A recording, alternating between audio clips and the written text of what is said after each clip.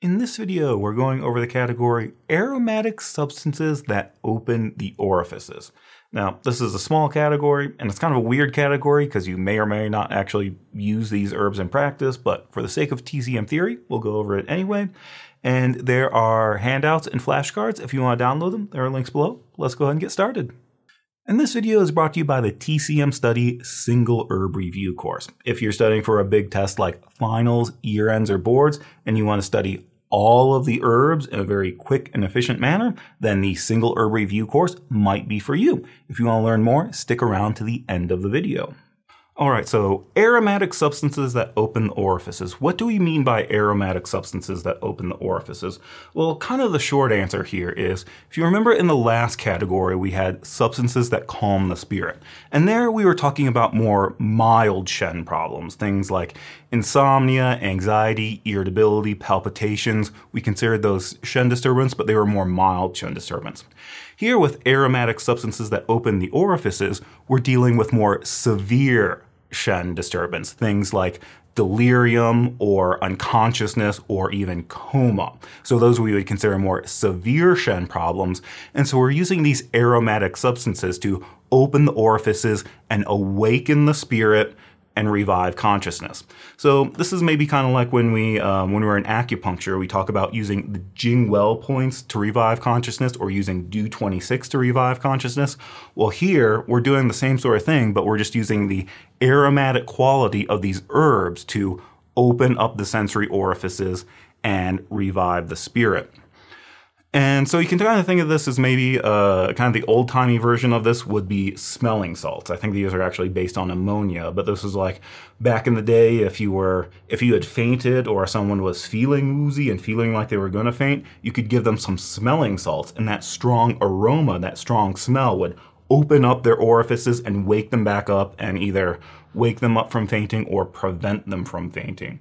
And I think later, they did kind of the same thing like with boxers. If you were in a boxing ring and the boxer was starting to get punch drunk and they were starting to get woozy, they would give them some smelling salts to wake them back up, bring them back to their senses, bring their consciousness back to the forefront. And so they would be more awake and aware and able to interact with the outside world. And so here we're doing the same things with these herbs. These are substances that have a very strong smell, a very strong aroma, and that aroma opens up the sensory orifices and awakens the spirit. So that's kind of the short answer of what we're talking about here. Is before we were talking about more mild Shen problems like irritability, insomnia, anxiety. Here we're talking severe Shen problems like delirium, unconsciousness, and coma. So this is future me here, and something that I wanted to point out but I forgot to mention is we do have two different categories with aromatic in the name. We have aromatic herbs that transform dampness, and then this one, aromatic substances that open the orifices. So with aromatic herbs that transform dampness, they were using the aromatic property to awaken the spleen so that it can perform its function of transforming dampness. So there we're dealing more with middle jiao issues.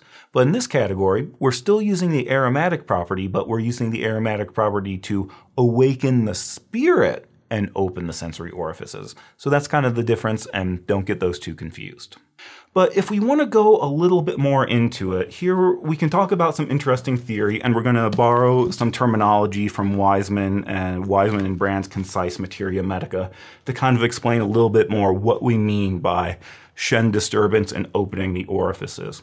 So let's come back to what we mean by this term Shen. We talked about this a little bit in the last category, but here this is a quote from Wiseman and Brand where he say, "In Chinese medicine, the spirit, also called the heart spirit, is an entity that dwells in the heart and is the part of us that experiences consciousness." So that's kind of something we said before about there's this thing where we say Shen, we can mean a lot of different things, but here we're talking about our ability to experience consciousness. And I think there's another good definition in Wang Juyi's book, Applied Channel Theory. So it turns out in the Neijing, sometimes we say Shen, or sometimes it uses the term Shen Ming, or spirit brightness. So in that Wang Juyi Applied Channel Theory book, he describes Shen spirit brightness as our ability to interact intelligently with the external environment. So our ability to perceive and interact with the outside world. And so that kind of gives us some hint about what we mean by Shen disturbance as well. So like a severe example of Shen disturbance is a person is in a coma, that they're still alive, they're still breathing, but they have no interaction with their external environment. You can call their name, you can poke them in the foot, you can try to tickle them, but they have absolutely no response. Maybe a step below that is somebody who is delirious, they're experiencing shock, or they're just kind of not there. That, again, they're awake, they're moving around, their eyes are moving, but if you try to get their attention, if you snap their fingers, they're just not there. That could be like there's some sort of Shen disturbance. So that's what we're talking about here with this, with the spirit or the Shen. We could describe this as the part of us that experiences consciousness or the part of us that can interact intelligently with our external environment. So when it comes to Shen disturbance, we have two levels. I say mild Shen disturbance versus more severe Shen disturbance. But if we borrow the Wiseman and Brand term, he talks about disquieted heart spirit. So this is what we talked about in the last category: palpitations, insomnia, profuse dreaming or dream disturbed sleep, heart vexation. That would just mean more that the spirit is uneasy, it's disquieted, the spirit can't come home to its abode in the heart, so we get this disquieted heart spirit. More severe Shen problems would be what we call clouded spirit. So here we're talking about impaired consciousness, such as stupor or coma. That this is the Shen is clouded, so we start to lose our ability to interact intelligently with the outside world or our external environment. So in this category, we are not dealing with disquieted heart spirit. Disquieted heart spirit is something that we dealt with in the previous category, substances that calm the spirit. Here we're dealing with clouded spirit, these more severe Shen problems like impaired consciousness, such as stupor, delirium, coma. So that's a little background on what we mean by Shen. And then kind of to take a detour here before we get into the herbs is we can talk about what do we mean by opening the orifices? Which orifices are we talking about? Because at least when I was in school, to me this was a little bit confusing because I feel like we say different things. Sometimes we talk about the sensory orifices like eyes, ears, nose, mouth. But then sometimes people will use the term heart orifices, or sometimes they'll even say the portals of the heart, like when we talk about phlegm misting the heart orifices or phlegm veiling the portals of the heart. And you're kind of like, what do we mean by heart orifices? Are we talking about like the valves or the opening into the atrium? What do we mean by there? So let's say something about what do we mean by orifices? So really, in general, we can, again, this is coming from Wiseman and Brand, orifices are openings in the body or points of contact with the outside world. So between the internal body, like our physical internal body, or our mental consciousness internal body, points of contact between the internal environment and the external environment. So here, when we say orifices, sometimes we could divide this into two categories. We have the clear orifices, which are the eyes, nose, ears, mouth, and tongue. These are ways where physical substances enter the body or information enters the body. And then we also talk about the turbid orifices, so the anal and genital openings. Sometimes we say the lower yin orifices, or we'll say the anterior and posterior yin orifices to refer to those orifices. So here, we're not really talking about the turbid orifices of the anal and genital openings. We're talking about the clear orifices or the sensory orifices. Now here again, this is kind of weird because sometimes we say the sensory orifices and sometimes we say the heart orifices. What do we mean by heart orifices? Well, technically when we talk about these clear orifices, we say that each one is associated with one of the organs. So we can say the liver goes to the eyes, the lung goes to the nose, opens to the nose, the kidney goes to the ears, the spleen goes to the mouth, and so on. So technically each one of these orifices is governed by a particular organ. But in some sense, we can say that because the heart houses the Shen, and the Shen is like the emperor of the entire body, we could say that all of these clear orifices are actually governed by the heart. It's not just that the heart goes to the tongue, sprouts in the tongue. We could say that to some extent the heart governs all of the clear orifices because the heart houses the Shen. The Shen is our consciousness. And so we have this information coming in through these sensory orifices, and it's up to our heart to interpret and make sense of that information and interact with the outside world on the basis of that information. So it's kind of like when we say the heart orifices or the portals of the heart, we're kind of talking about that go-between between the external world and our internal environment, either our physical internal environment or our mental, emotional, consciousness external environment. So here, from Wiseman, we say, in the term opening the orifices, the word orifices refers not to the tongue, which is where the heart sprouts in the tongue. The word orifices refers not to the tongue, but metaphorically to the interface between the spirit and the outside world, understood as being the sum of all the clear orifices.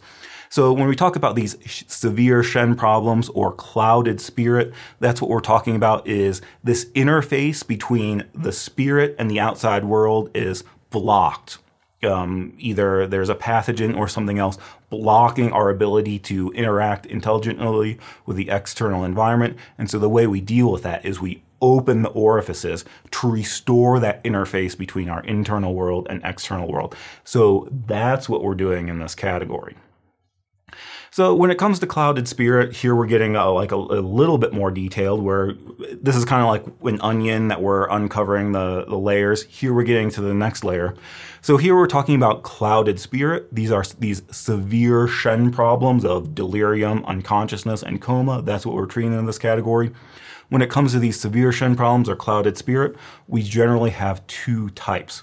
We can say we have open disorders, or we also call them desertion patterns, or we have closed disorders, or we call them block patterns. So we look at open disorders. This is unconsciousness with a relaxed body. The muscles are loose. They're not tense. We can see things like spontaneous sweating, uncontrolled urination, closed eyes, and open mouth. So these are things like the fluids and the qi are leaking out because we have this open disorder where things are allowed to leak out. The qi and the yang are deserting the body. And so this is generally associated with deficiency patterns, where because there's deficiency, things are open, they're leaking out, and the qi and yang are deserting. Contrast to that are closed disorders, or what we call block patterns. And here we'll see things like unconsciousness, coma, or delirium with whole body rigidity. So instead of being relaxed and flaccid, we're really tight and rigid. We can see tight mouth, clenched fist, muscle rigidity. Both the eyes and the mouth are closed. Things are closed up tight. And this has more to do with excess patterns. This is caused by an excess pattern where an excess pathogen is blocking things. So here, when I was in school, my Chinese teacher said that the difference between these two, when we say open and closed patterns, is you look at the eye, you look at the mouth. And in both cases, the eyes are closed, but the mouth is open. And that's why we say open disorder and closed disorder. Now, I'm not going to disagree with him. He's a very smart man. I'm not going to say, I think that's one way to interpret it. The way I look at this is when we say open and closed, we're not really talking about necessarily the eyes or the mouth. We're talking about the sensory orifices or the orifices of the heart.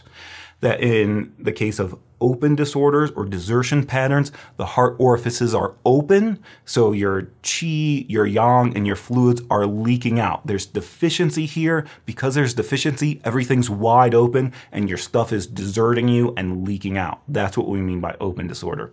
When we say closed disorder, that's because of an excess pattern. Your heart orifices are closed, your heart portals are closed or blocked, and that's blocking this interface between your internal environment and your external world. That's why we say closed or blocked. It's your heart orifices are closed. Your sensory orifices are blocked by an excess pathogen, usually either heat, cold, or phlegm. There's phlegm blocking your interface between the internal world and the external world. So that's what I mean by closed disorders or block patterns. So it turns out in this category, we are not dealing with open disorders. We are not dealing with desertion patterns. That's something we more talked about with herbs like Fuzi and Ganjiang and Ren Shen. Those were treating desertion patterns or Tuo syndrome, where we had maybe similar symptoms like unconsciousness or coma, a person going into shock, but that was due to deficiency where everything is open and leaking out. So we use herbs like Fuzi and Ren Shen to strongly tonify yang and strongly tonify qi. In this category, what we're treating is closed disorders or block patterns, where there's an excess pathogen blocking the sensory orifices. So we use aromatic substances to open up those orifices and awaken the spirit. So that's an important thing that we're talking about here. We're not just talking about any type of unconsciousness or any type of Shen problems. We're specifically talking about closed disorders and block patterns. So going a level deeper, it turns out when we talk about closed disorders, we also have two types of closed disorders. We have hot closed disorders and cold closed disorders. So with hot closed disorders, we'll see things like irritability, convulsions, red face, heavy breathing, yellow tongue coat, rapid pulse.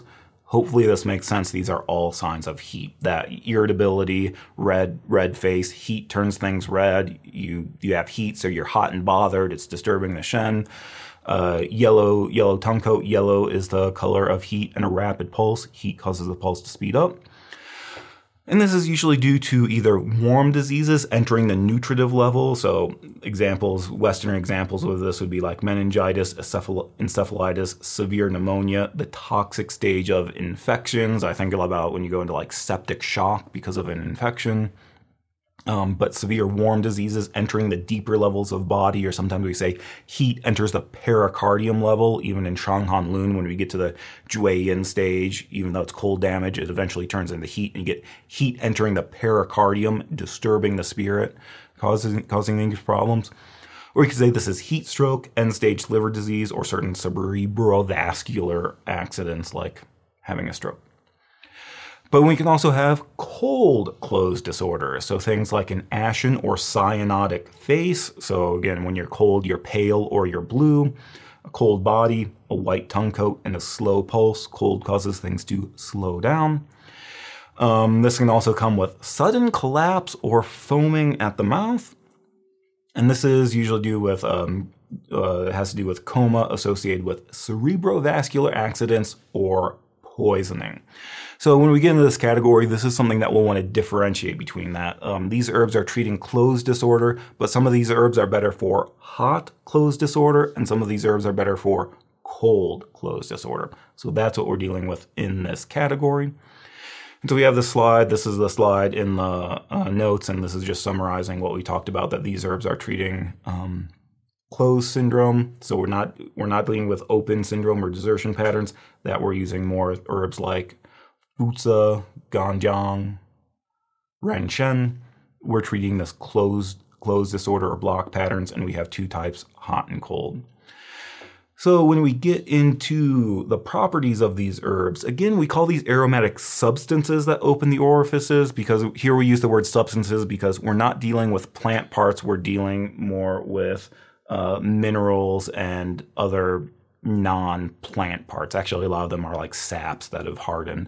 So that's why they say aromatic substances that open the orifices, because generally speaking, they're not leaves, twigs, or roots. The taste here is going to be acrid or aromatic. Of course, it's aromatic because it's in the name of the category. We're using that aromatic property to open the orifices, but also awaken the spirit. So we said the aromatic property has an opening and awakening effect. Here, instead of saying awaken the spleen, we're saying awakening the spirit.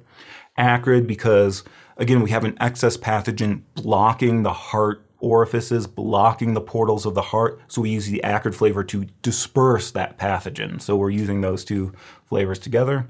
Temperature, in general, they're warm, but there are going to be some that are cold in temperature, again, depending on whether we're treating a hot closed disorder or a cold closed disorder. Entering channels tend to be the heart and the spleen. Of course, they enter the heart because we're opening the orifices of the heart. We also say the spleen. I'm not sure. Most of these herbs don't have a big effect on the spleen itself. I think we just say the spleen because the spleen is associated with the aromatic property. So I think that's the only reason we say spleen. But many of them do enter the spleen, but they don't necessarily have an effect on digestion or anything like that. In terms of cautions or contraindications, number one, do not use these for abandonment or desertion patterns. So like we said, these are for closed patterns where there's an excess pathogen blocking the orifices. So this is not just for any old condition of a person being unconsciousness or having impaired consciousness. If we use this for a desertion pattern, you would make the patient so much worse. So this is only when we have excess pathogens blocking. So we call them closed syndromes or block patterns. Number two, these are scattering herbs that can very easily drain qi, so only use them for short periods of time. So again, we're using the aromatic to open things up. We're using the acrid to very quickly scatter these pathogens that are blocking our orifices. So if we use them long term, we'll just end up scattering our upright qi. So that's not a good thing.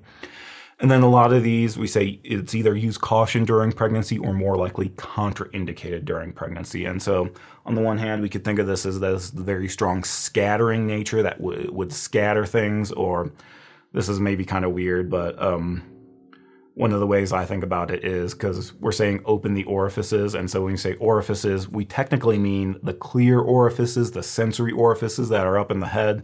But I just think about like, maybe you're also treating the lower orifices as well. And so if you open the lower orifices, the baby will just fall right out. So that's something you want to be careful of when you're dealing with herbs that open the orifices. Main action here is to open the orifices and awaken the spirit. So we're treating things like impaired consciousness, delirium, impaired consciousness, coma. And some other things is that because these are substances, we're pretty much always taking them in pill or powder form. You don't really decoct these. And so this is another thing where some people would ask, like, if a person is unconscious, how would you even give them these herbs? And I'm assuming that if you were to give them herbs in this situation, or historically when they did it, what it is they already had these pills and they would just shove them down your throat and like make you swallow them even though you weren't conscious. So it's kind of like if somebody suddenly falls unconsciousness and is foaming at the mouth, number one, you don't want to take the time to have to prepare a decoction. It's like, oh, like wait here for 90 minutes while I go boil some herbs and hopefully you're still alive when I get back. It's more like you would have these on hand in pill or powder form, kind of like as part of your emergency kit, and then you would just force them to swallow them. But these are, because they're substances, we're usually not decocting them. We take them in pill or powder form. And then if we were to use these in practice, we would want to combine them with other herbs depending on which pathogen is blocking the orifices. So if we have an excess heat pathogen blocking the orifices, we would combine them with herbs that clear heat, like especially herbs that treat heat toxicity. If we had a cold pathogen blocking the orifices, then we would combine it with herbs that warm the interior and disperse cold. If we had phlegm blocking the orifices, phlegm heat or phlegm cold, we would combine it with herbs that transform phlegm. So it's kind of like these aromatic ones are treating the branch symptoms of opening up the orifices, but we'd still combine it with other herbs that treat that underlying pathogen. So kind of something I meant to mention in the beginning is, again, this is something that we learn for the purposes of theory, but in real life, you would probably be very unlikely to use these herbs in practice. Because same thing when we talk about acupuncture with Jingwell points or D26. I know that everybody likes to have this fantasy where they're like, where you're on an airplane and they say, is there a doctor on board? And you think you can rush to the rescue and press D26 and revive a person from consciousness. In the real world, it doesn't work like that. In the real world, if someone is unconscious, call 911. If there's someone who's passed out, do not stick needles in them without their consent. That's a very important part of being a modern medical practitioner, is you only treat people with their consent. You're not like an ambulance driver where you can do that. If you want to stick needles in someone, you need their consent first. If you're going to administer herbs, you need their consent first. Obviously, if they're unconscious, they are unable to consent. So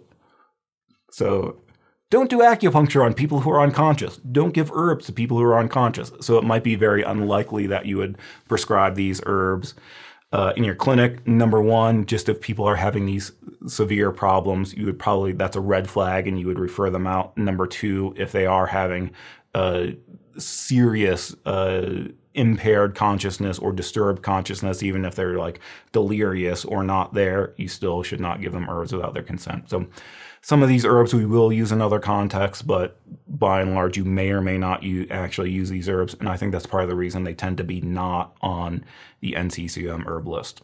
So these are herbs. It's kind of a short category. And again, you may not actually have access to all of these herbs. You may only actually ever use one or two of them in practice. And when I was in school, we only had a couple of these in our student clinic. I think some of these you won't even see in your clinic. But for the sake of TCM theory, let's go ahead and go over them. So our first one is Shixiang moschus. Shixiang moschus. This is deer musk, or the secretions, the navel secretions from the musk deer. So I think this isn't just any old deer. This is a specific species of deer called the musk deer, and you're getting the secretions from it. So this one, I believe this animal is partially endangered, and even if it's not, it's very expensive to get. So it's very unlikely that we would have access to it. But in terms of TCM theory, we say that Shixiang opens the orifices and revives the spirit. And this can be used for either hot closed disorder or cold closed disorders. So this might be things like heat entering the pericardium during a warm disease. So again, when we talk about pathogens coming into the body, it enters through different levels, and technically, the heart is the final level, but it's like if a pathogen gets to the heart, that means you're dead. The heart is the emperor. If the pathogen gets that deep, that means you are dead. So the one just above that is the pericardium, or the heart wrapper, xinbao, or the heart protector. So that it's kind of like your pericardium is your last line of defense before the pathogen gets into the heart. And so that's something we'll see in like late stage Jueyin syndrome, or when a heat pathogen gets deep in the body. So heat entering the pericardium, you might see things like convulsion, delirium, stupor, fainting, tetanic collapse. So I think that's that rigidity, or phlegm heat clouding the heart orifices, and things like seizure. So when we have phlegm conditions, we get some of the seizure conditions too. So that's what we're talking about with Shixiang. It has a very strong aromatic property that opens that up for both hot closed disorders and cold closed disorders. Shixiang also has an action of invigorating blood and alleviating pain because it's acrid and dispersing. So we can use it things for like fixed palpable masses or amenorrhea due to blood stasis, heat toxicity related swelling, sores, carbuncles, sore throat, injury and trauma, or B syndrome. Again, this is very hard to get. If you were to get it, it's stupidly expensive. So it's probably unlikely that you would use it for this. And then we also say it hastens delivery for difficult delivery, dead fetus, or retained placenta. So either you're at the stage where you want to induce labor, or there's still stuff in there that you want to get out, like a stillborn that you need to expel, or retain placenta, or other things like that. So on the one hand, it's like we could use this to hasten delivery, but what you really mean by that is it's contraindicated during pregnancy. When you don't want the baby to come out, don't use Shixiang. So that's what we mean is it's contraindicated during pregnancy. So we say Shixiang is the navel gland secretions of the musk deer. So again, this isn't just any old deer that you run into on the road, or and I'm from the Midwest. We have a lot of deer, and they tend to go in the field and eat the corn. So that's kind of a joke about with the people who hunt deer. They say like, you can say they're wild deer, but really we have corn-fed deer in Illinois because they're really just there eating the corn out of your field. But this isn't any old deer. This is a specific species of musk deer. And in school, I knew a person who was really into like perfume and stuff, and he said that this is actually used as or traditionally was used as the base for a lot of perfumes, colognes, and fragrances. So it's like you would start with this musk and then add other scents on top of it. So maybe that's something you can think about, that this deer musk was used in perfume, so it obviously has a very fragrant scent, a very strong smell. But like we said, this particular species of deer, I think it's either endangered or protected. It's something that it's very hard to get. So I think there are some sources where it's okay to farm it. It's not necessarily illegal that if it comes from the farmed musk deer, you can get it. But if you were to get it, it's stupidly expensive. And so you probably wouldn't use it anyway, because if someone is dealing with a situation of convulsion, delirium, stupor, and tetanic collapse, you should probably just call 911. Or I guess, is it 999 in Europe? You should call emergency services and not think about like, oh, I need to go get some naval secretions of a musk deer. So that's Shixiang, used for both hot and closed disorders. Notice that the dosage is very small, like 0.03 to 0.1 grams. And again, it's like, I think you have to kill like several deer just to get a small amount. So it's very expensive anyway, so you wouldn't use a lot. And you would use this in pill or powder form instead of decocting it, but it has a very small dosage, like most of the herbs in this category. And then Shixiang, Shi, I believe, just refers to the species of this deer. And Xiang is something we'll see quite commonly. Xiang means aromatic. And so it's deer aroma for Shixiang. So that's Shixiang, used for both hot and closed disorders. It can also invigorate blood. And it hastens delivery, which means it's contraindicated during pregnancy. Next is Bing Pian Borneolum. Bing Pian Borneolum. And this is Borneol. I guess some people know what that is. I don't know what it is. Apparently, in its natural form, this is some sort of tree secretion like a sap. I don't remember if it's from the body of the tree or the leaf of the tree. I think we have a couple different species. Some, it's called dragon brain, and it comes from the trunk of a dragon tree. I think there's another type that's actually comes from the leaves and stems. So it's some sort of sap from a plant. It's very similar to camphor. I think even the not natural, what's the word I'm looking for? Synthetic. The synthetic version of this is actually made with camphor and turpentine and other things. So there's a natural and a synthetic. The natural is better but more expensive. The synthetic is cheaper but not as good. But anyway, it's a tree sap that is dried and then they grind it up into a little white powder. And it's again very fragrant. So this one opens the orifices and revives the spirit for impaired consciousness, various types of fainting and convulsions. So this one again, even though we say it's mildly cold in temperature, I think we use it for both hot closed disorders and cold closed disorders, depending on the combination. But it has that very strong fragrance that opens and awakens the spirit.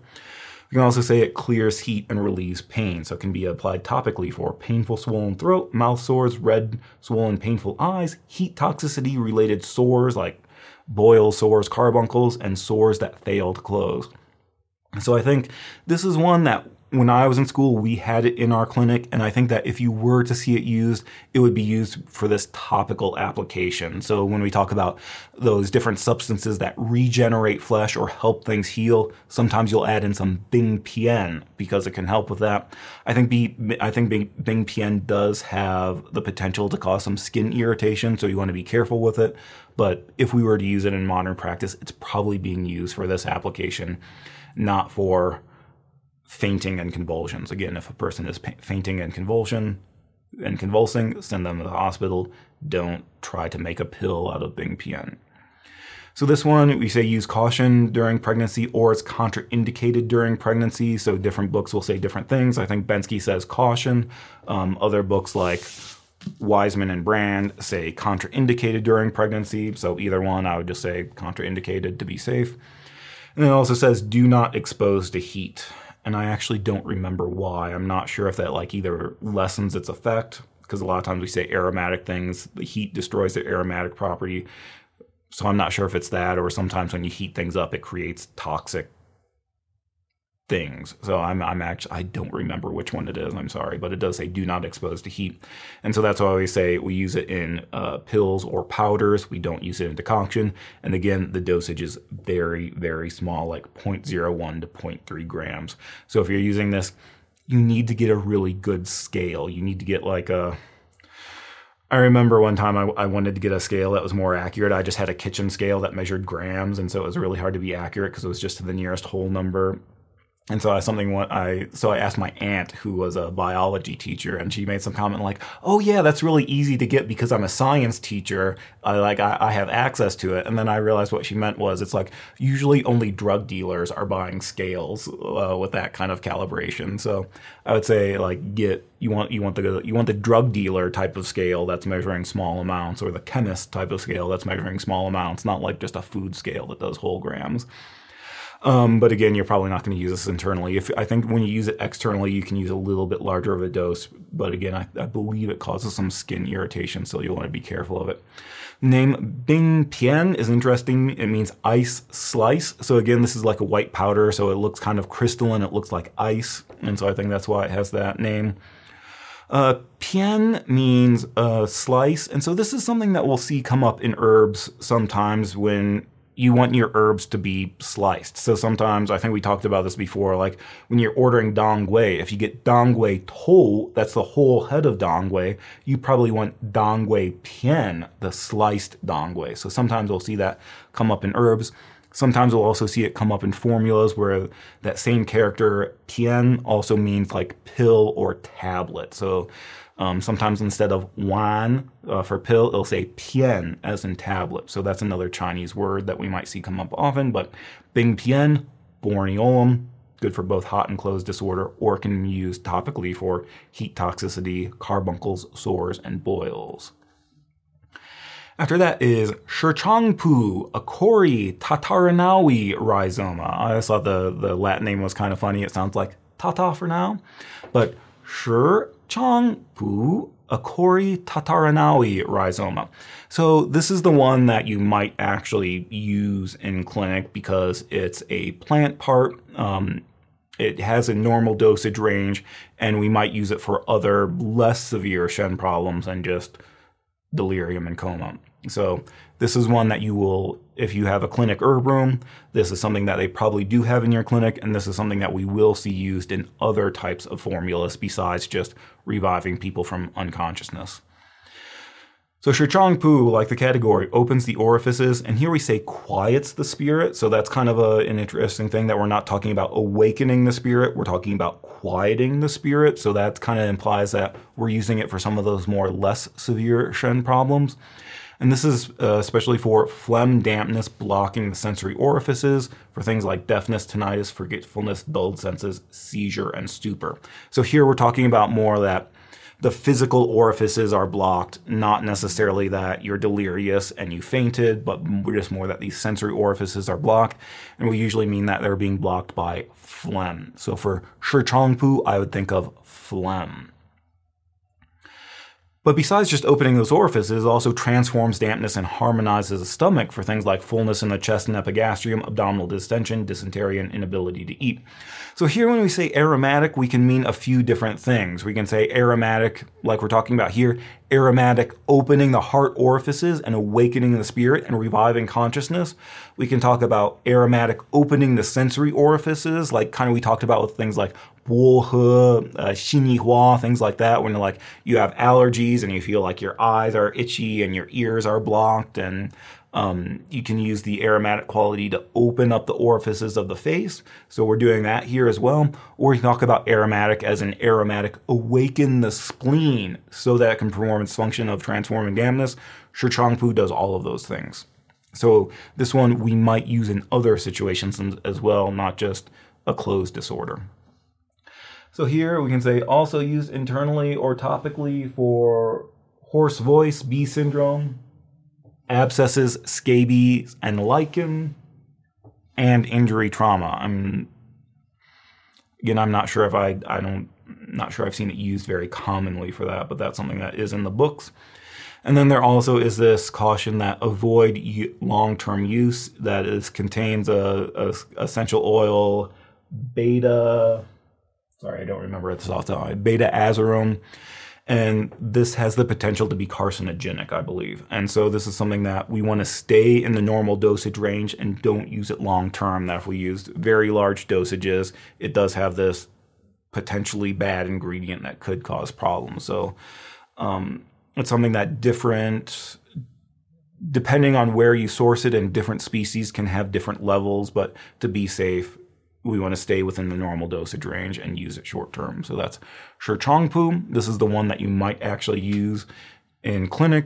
This one, it has a normal dosage range. This one, it's a plant part. It's a root. So we boil it in decoction like normal. So that's Shirchangpu. I would remember phlegm misting the heart. Niu Huang bovis calculus. Niu Huang bovis calculus. This is cattle bezoar, or the gallstone of a cow. So bovis is like bovine, it means cow. Calculus means stone. So this is cattle bezoar. This is like in Harry Potter. This is one of the first questions that Snape asked Harry about where would you look to find a bezoar, and he says in a goat's stomach. Here we're saying we're using the bezoar from a cow, and I think it's really not in the stomach, it's in the gall. Actually, I don't know. I know that cows are ruminants, or they have multiple stomach tracts. So I'm not sure if they have a gallbladder. It's part of a cow. And this also comes up in the 5th book, which was, what was it, Half-Blood Prince. This also comes up when Ron gets poisoned. They use this as an antidote for poison. So I think this one, they didn't use it. Initially Ron took a love potion that was very strong, and so we could think of that as being a Shen disturbance, where it was very hard to get him to come to his senses. He was wandering off in weird directions. He wasn't paying attention. You had to snap your fingers to bring him back to his attention. So on the one hand, we could say that would be a type of Shen disturbance, but I think they didn't actually use bezoar for that. I think it was after they cured him from his love potion, then he drank some mead that was poison, and so it's like he was convulsing, foaming at the mouth, and passing out. And so that's something we could say is a closed disorder. And there, Harry had a bezoar on hand, and they used that to cure him from his poisoning. So that's maybe what we can think about here for Niu Huang bezoar. So this one it's specifically for a closed pattern due to phlegm. So we say it sweeps phlegm and opens the orifices. And here it's specifically for delirium or coma due to phlegm heat obstructing the heart orifices, or warm heat diseases entering the pericardium. So this one is cool in temperature. It's bitter in flavor. It's specifically used for hot type closed disorders, especially when there's phlegm. So things like also for a wind stroke, convulsion, and seizure. So besides using for that, it also clears liver heat and extinguishes wind. So I think it's the next category. We talk about substances that extinguish wind, and one of the causes of that can stir up internal wind is liver heat. When we have liver heat or liver yang rising, that those flames can start fanning wind. So we get things like spasm, tremor, convulsion with high fever due to heat entering the liver. It also clears heat toxicity, so painful and ulcerated swollen throat, mouth and tongue sores, abscesses, sores, and boils. So the point here is we're talking about clearing a lot of heat, either heat as in phlegm heat blocking the heart orifices, or these other symptoms of heat. This one also contraindicated during pregnancy. So that's Niu Huang bovis calculus, or cattle bezoar. Again, we're using a very small amount, like 0.2 to 0.3 grams. The Niu, did I put it up here? No. Niu means ox or cow, like we learned this with like Niu Bangzi, or Niu Shi means ox knees. So Niu means ox or cow, and Huang means yellow. Again, this is like a gallstone that comes from a cow. And so maybe the way I would remember this is, you can think this has Huang in the name. So think about the 3 Huangs. When we talked about damp heat, we talked about Huang Qin, Huang Lian, Huang Bai. We call it the 3 Huangs. They're very good for clearing heat. They're some of our most bitter herbs. So maybe that can remind you that Niu Huang is specifically good for hot type closed disorders, or closed disorders due to phlegm heat. So for Niu Huang, I would remember it's for heat disorders. And our final one here is Su He Xiang styrax, or liquid styrax. Su He Xiang styrax, or sometimes it's commonly referred to as liquid styrax. Again, I believe this is some sort of, it's like a sap or a plant secretion. It comes from a plant, but it's a sap, and it's this one I actually don't know if it's dried out and crystallized, or if they use it in its liquid form. I think they have both. Anyway, Su He Xiang opens the orifices, but this one is specifically for cold pattern closed disorders. So when there's a cold pathogen blocking the heart orifices, interfering with that interface between the inside world and the outside world. So Su He Xiang opens the orifice for cold pattern closed disorders. It's also for wind stroke or phlegm collapse, epidemic toxic diseases. Yeah. And it also can relieve pain. So for cold pain with fullness and oppression in the chest and abdomen. So when we say relieving pain, again, it's for pain due to cold. Then we also say this can be applied topically for chilblain and frostbite. So I think Bensky just says chilblain. I think I've seen in other books where they say frostbite, but chilblain, they're similar. I think frostbite is you get so cold that your tissue starts to die, I assume is what frostbite means. Chilblain is like when you're exposed to cold, it can actually cause some redness and swelling. It has some effect on the blood vessels that causes redness and swelling. So again, it's the type of pain due to cold, but I assume this is like one step below frostbite, that first you would get this pain and swelling, and then eventually your capillaries would burst and you would have frostbite. Look up chilblain on Wikipedia. It's inflammation and stuff due to cold. But so again, in both of these things, we're dealing with cold. So we're dealing with closed disorders or block patterns due to cold, or we're dealing with pain and problems in the extremities due to cold. Use cautions during pregnancy, and we will specifically say do not use for heat type closed disorders or heat pattern block syndromes. So that's Su He Xiang. Again, we're using a very small dosage, 0.1 to 1 grams. And the name is kind of interesting. It means revive and join fragrance. So again, the term Xiang means aromatic or fragrant. So we saw this a little bit in this category. We also saw it a lot in the regulate qi category, like Mu Xiang, Chen Xiang, Tan Xiang, Xiang Fu. We saw it in the aromatic category as well. So the word Xiang means aromatic. Interesting to remember, Su means reviving. So this is the same character. If you remember back at the very beginning, I think it was the third herb that we learned was Zitsuye, perillifolium. Zitsuye was purple reviving leaf. So that's the same Su, that means to revive. He, I think we talked about this before with He Huan Pi in the previous category, that He means joined or conjoined. And so Su He Xiang, revive and conjoin fragrance. So again, the Xiang means it's aromatic. We're reviving the spirit due to its aromatic smell. So that's our category, aromatic substances that open the orifices. Again, it's a very small category. There's only a few herbs.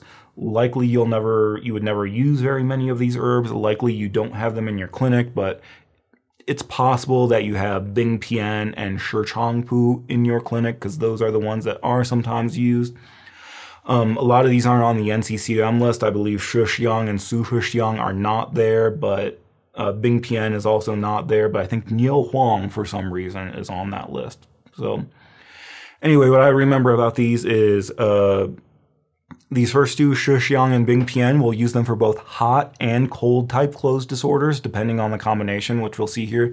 But for the last two, Niu Huang and Su He Xiang, Niu Huang specifically for hot type closed disorders or other patterns of like heat toxicity or liver fire.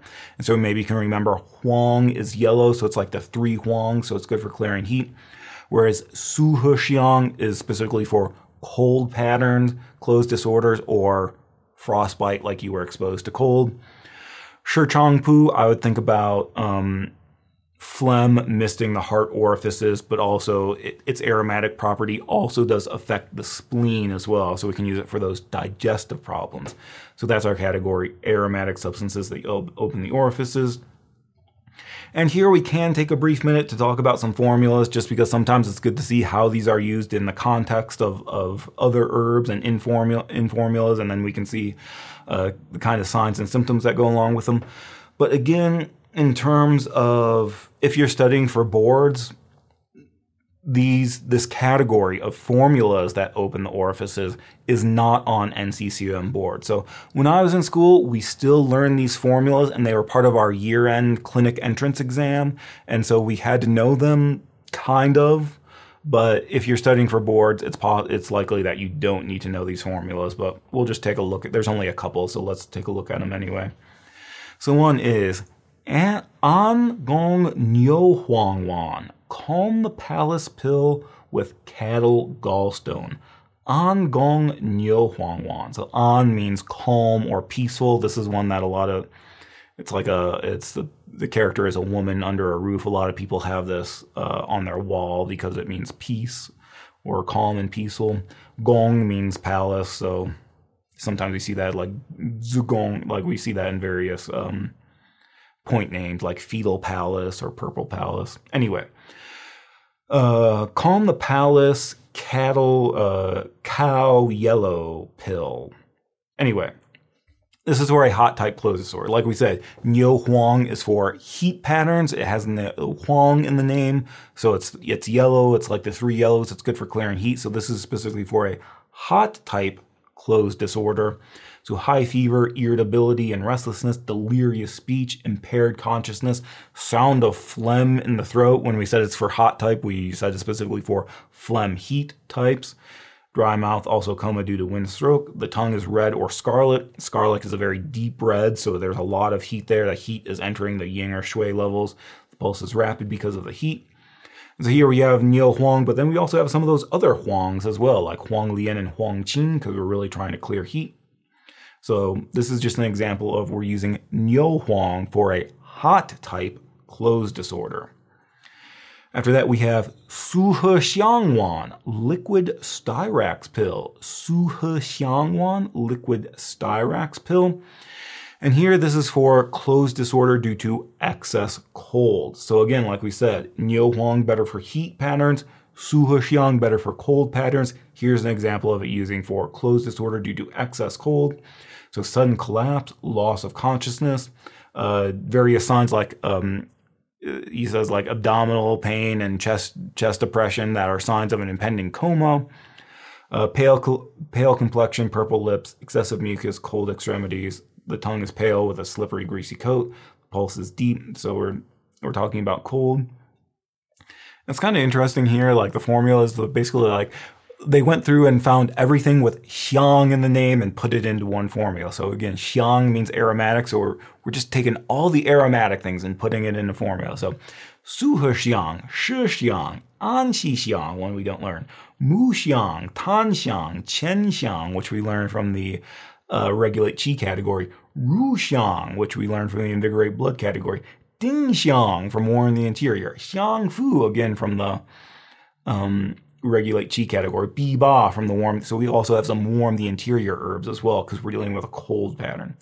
So that's just kind of interesting that we put all the xiang herbs together in one formula.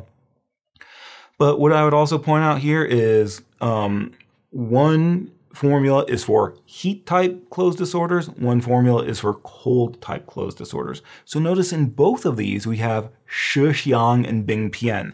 So Shi Xiang and Bing Pian are the more versatile ones. We can use them for heat or cold patterns, depending on the combination. So both of these have Shi Xiang and Bing Pian. But the one for heat has Nyo Huang. So that's why I think it's important to remember that Nyo Huang is the one for heat patterns.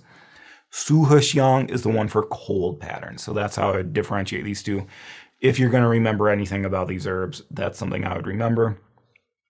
And then finally, we have a formula called Dingzherwan, Settle the Emotions Pill. Dingzherwan, Settle the Emotions Pill. This one is a formula that you might use. This formula is on the NCCM list. But this one is for heart qi deficiency and constraint due to phlegm. So here we're not talking about loss of consciousness, delirium, impaired consciousness. Here we're talking more about that disquieted spirit. It's just that there's some amount of phlegm causing constraint or phlegm misting the heart orifices. So feeling apprehensive, easily frightened, worried, disheartened, or incessant laughter and glee. Remember we said joy is the emotion of the heart. Fright palpitations. So fright is also, fear or fright is also the emotion of the heart. Forgetfulness, dizziness. And so these are less severe Shen problems.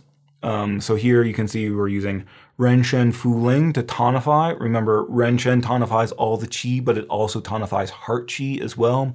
Fu Ling is in the drain dampness category, but it also tonifies the spleen. And we said it also does have some action of calming the spirit. Maybe if we wanted something better for calming the spirit, maybe we would switch to Fu Shen, because Fu Shen is good for the Shen, but Fu Ling also does calm the spirit. And here we have Shi Chang Pu and Yuan Zhi, which Yuan Zhi we learned from the calm the spirit category. So this is actually a very common Dui Yao pair for phlegm misting the heart orifices. So if you remember back in our substances that calm the spirit category, or specifically our herbs that nourish the heart and calm the spirit category, we talked about Yuan Zhi, and there I kind of said that even though we put it in the category nourish the heart, it doesn't really have a sweet flavor. I don't think it has a very direct action of nourishing the heart, but it is very useful for phlegm misting the heart orifices. Same thing with Shi Chang Pu, has a similar action. So we often use them together for phlegm misting the heart orifices. When there's this kind of veil over your sensory orifices, that veil is it's causing some problems with that interface between your internal environment and your external environment. So sometimes you get people who just, it's like they aren't quite there because there's a veil of phlegm. So I've had patients where like you try to ask them questions and they give you an answer and it doesn't really make sense. Like I remember I had one patient that we were trying to ask her what she did for work. Like, what is your job? What is your occupation? What do you do for work? What is your job? And she was like, we have puppies, real ones. I'm like, that answer didn't make sense with the question that we asked. There's some sort of confusion there. And we would say that's something to do with the heart shen. And with her, it's possible there was some phlegm misting that. This can also mean that when we talk about information trying to come in through the senses and then get imprinted on your heart spirit, there could be some phlegm there that's interfering with that process as well. So that's why we say forgetfulness. So I had one teacher who was really into this formula. If like students were trying to study, if they had problems remembering things, or if it was right before an exam and they wanted things in their brain, this was a formula he would recommend. And so it turns out Bensky even makes this note in his commentary where he says, if the heart spirit fails to focus on the tasks at hand, it cannot convert experience into memory, leading to forgetfulness. This may manifest as forgetting names or events, mixing up words, speaking words in the wrong order, or simply finding it difficult to commit anything to memory. And so sometimes we say memory has something to do with the heart. Like we use this mnemonic that like you know it by heart. And so that's kind of like I believe that's your long-term memory, and your short-term memory has to do with the kid. Anyway, so I think that's why he said that he would recommend this for students who are trying to study. So sometimes I would make a joke that it's like, if it's before your exams and you're trying to study, you could take Dingzhi. When it's after your exams and you're stressed out and you're crying and you have uncontrolled emotions and crying after the exam, then you can take Ganmai Datsao. But Dingzhi, Sell the Emotions Pill, that's one of the applications he would emphasize. But again, I would just be careful about this Shi Chang Pu taking it long term, that it might have some carcinogenic things in it. So make sure you're careful about the dosage, and then taking it for a short while is probably okay, but taking it for years and years, maybe you would want to be careful about. So Dingzhi, Settle the Emotions Pill. And that is our category. Aromatic substances that open the orifices. So again, this is one that we go over it for the sake of TCM theory. We go over it for historical purposes, but maybe it's unlikely that you would actually use these in a clinical application. Maybe even if you're studying for boards, not many of these herbs or these formulas show up on your NCCM boards. But if you are studying for boards, we're getting towards the end of the semester, so whether you're studying for finals, for year ends, for clinic entrance exams, or for boards, if you're in that situation and you want to review all of the herbs in a very quick, efficient manner, make sure you check out the TCM Study Single Herb Review course, which is up now on Teachable. This is a paid course that just goes over very quickly all of the herbs that you'll need to know for finals, year ends, or boards. So if you're at that point in your studies and you need to review, be sure to check that out. Otherwise, thanks for being here. Special thank you to the Patreon members for supporting the website, the YouTube channel, and everything we do here. But thank you for your support. And thanks for being here. We'll see you in the next one. We're getting towards the end. We only have a couple categories left. So after this, we have substances that extinguish wind and stop tremor. I was trying to say anchor. So on the one hand, a lot of them anchor liver yang rising, and so I think Wiseman and Brand actually call the category something different and rearrange. But in Bensky, he calls it substances that extinguish wind and stop tremor. That's kind of our last major category. And then the week after that, we'll do something small about, we have herbs that expel parasites and substances for topical applications. So there's only like 3 herbs in each one, so we'll squish that into one category. So, but anyway, stick around for next time when we go over substances that extinguish wind and stop tremor. But that's all for this one. We'll see you in the next one.